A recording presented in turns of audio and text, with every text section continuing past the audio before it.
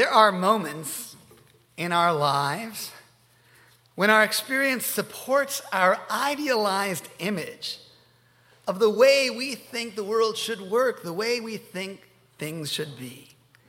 And those moments uplift our souls and fill us with a hope, that warm feeling that just maybe the world can change for the better. And then what happens? You have that next experience where your hope's deflated when you come upon evidence that reminds you that our reality does not yet live up to that ideal. So then what's our challenge? I think it's to accept that the Messianic age is something that we have to keep working towards. And that we as a Jewish people, members of the covenant of hope, must never shrink from trying to change what is to what we know should be. In my recent congregational trip to Israel, I had multiple opportunities to test that truism. So that warm feeling came over me when I went to the Tel Aviv Museum of Art for the very first time, and I saw this special exhibit for the last 10 winners of the Chaim Schiff Prize for Figurative Art and the new winner. And they were amazing pieces on display that represented the beautiful diversity of modern Israel. There were moving pieces on the wall by Ashkenazi Jews, by Sephardic Jews. A Druze artist had carpet paintings that were so moving. And then this year's winner, an Arab Israeli who lives in Haifa, and she focuses on the Palestinian-Israeli experience. She won. And I felt that experience there in the gallery reflected what I saw in Israel as we toured Israelis, Christian and Arabs and Jewish, all together on the beaches and the parks in the university. But then, an encounter with a Sufi Muslim, we were invited into his home in Jaffa, reminded me not to abandon my naivete and accept that the challenge that he's working on to create more encounters that lead to understanding between Israeli Arabs and Jews is indeed that, a challenge, a deep challenge. He's trying to create kindergartens and elementary schools that would promote communal understanding, where those kids will study together. And those plans are considered radical by everybody. His extended family tells him it won't work because you can't trust Jews. And the Jews are afraid to do what? Study with the Arabs, have their kids learn there. There is so much more work to be done in a country that is home to a true diversity of peoples and faiths. But I was glad to see this man doggedly trying, and some people joining with him, and the city giving him the land for one school startup. Another such moment, we stopped in the north at an Ethiopian Jewish woman leaders center where she teaches about Ethiopian Jewish culture and the Aliyah. She warmly talked about what she saw as successful integration of those Jews who had immigrated not so long ago from such a different cultural experience. She had great pride in being an Israeli. She had us all dressed up in Ethiopian clothing. You should have seen me. And we danced. And I took a photo, one of my favorite photos, I put up on Facebook, of 3 women standing there with her. Gunda Trepp, member of our synagogue, the Blondini, next to one of the bat mitzvah girls with a fantastic Ashkenazi punim, and then our guide, a young Yemenite, vibrant Jewish woman. I entitled the photo, "The Many Faces of Judaism, Celebrating Our Diversity as a People." We blessed her and she cried. But just a few days later, what happened? We were in the bus on the way up to Jerusalem, and what should have been a 45-minute journey became a 2-hour journey because Ethiopian Israeli immigrants blocked the roads. And what were they protesting? Police brutality. The previous night, an unarmed Ethiopian young man was shot to death by an off-duty police officer.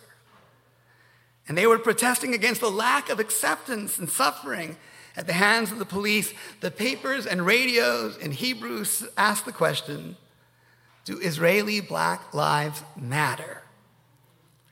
And the government is doing so much to say yes. But the immigrants are saying, enough. We have to speak out.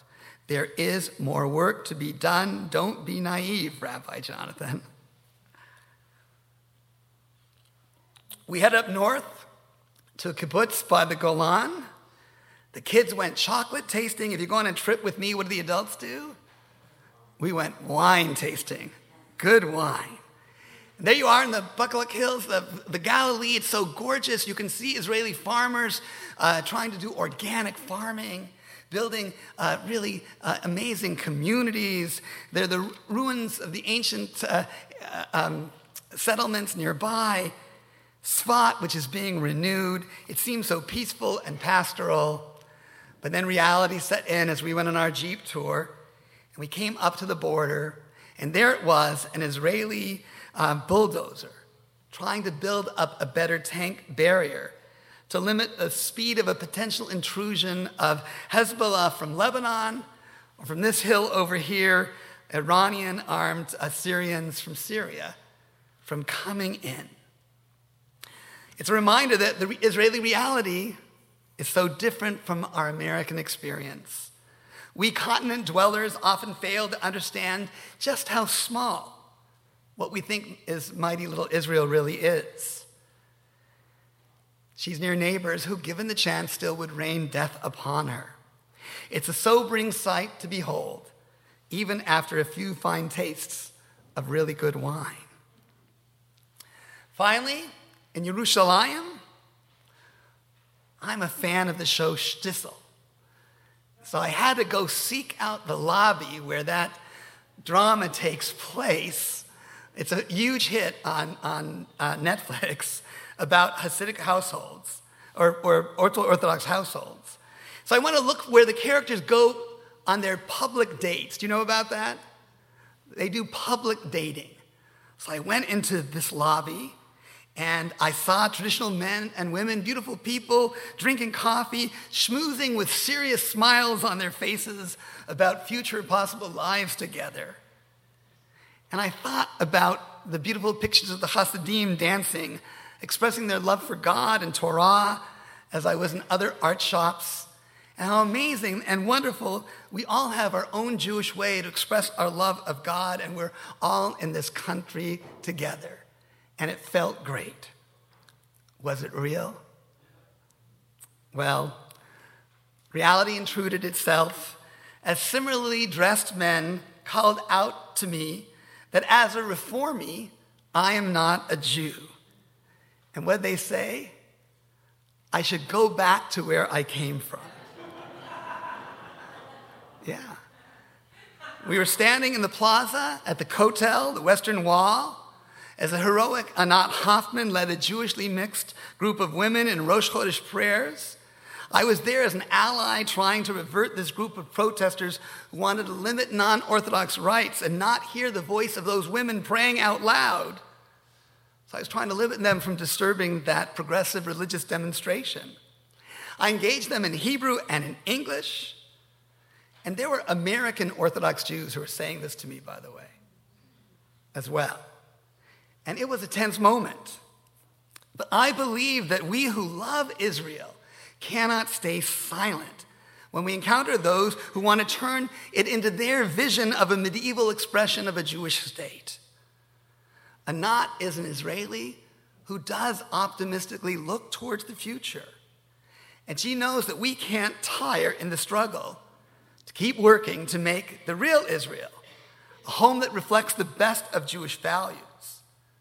And so we partner with her as a synagogue and as clergy, just as we partner with the Israeli Reform Movement, who will be inviting you to join an election in 6 months to make sure that our voice is an equal voice at the table in the Jewish National Fund World Zionist Organization elections.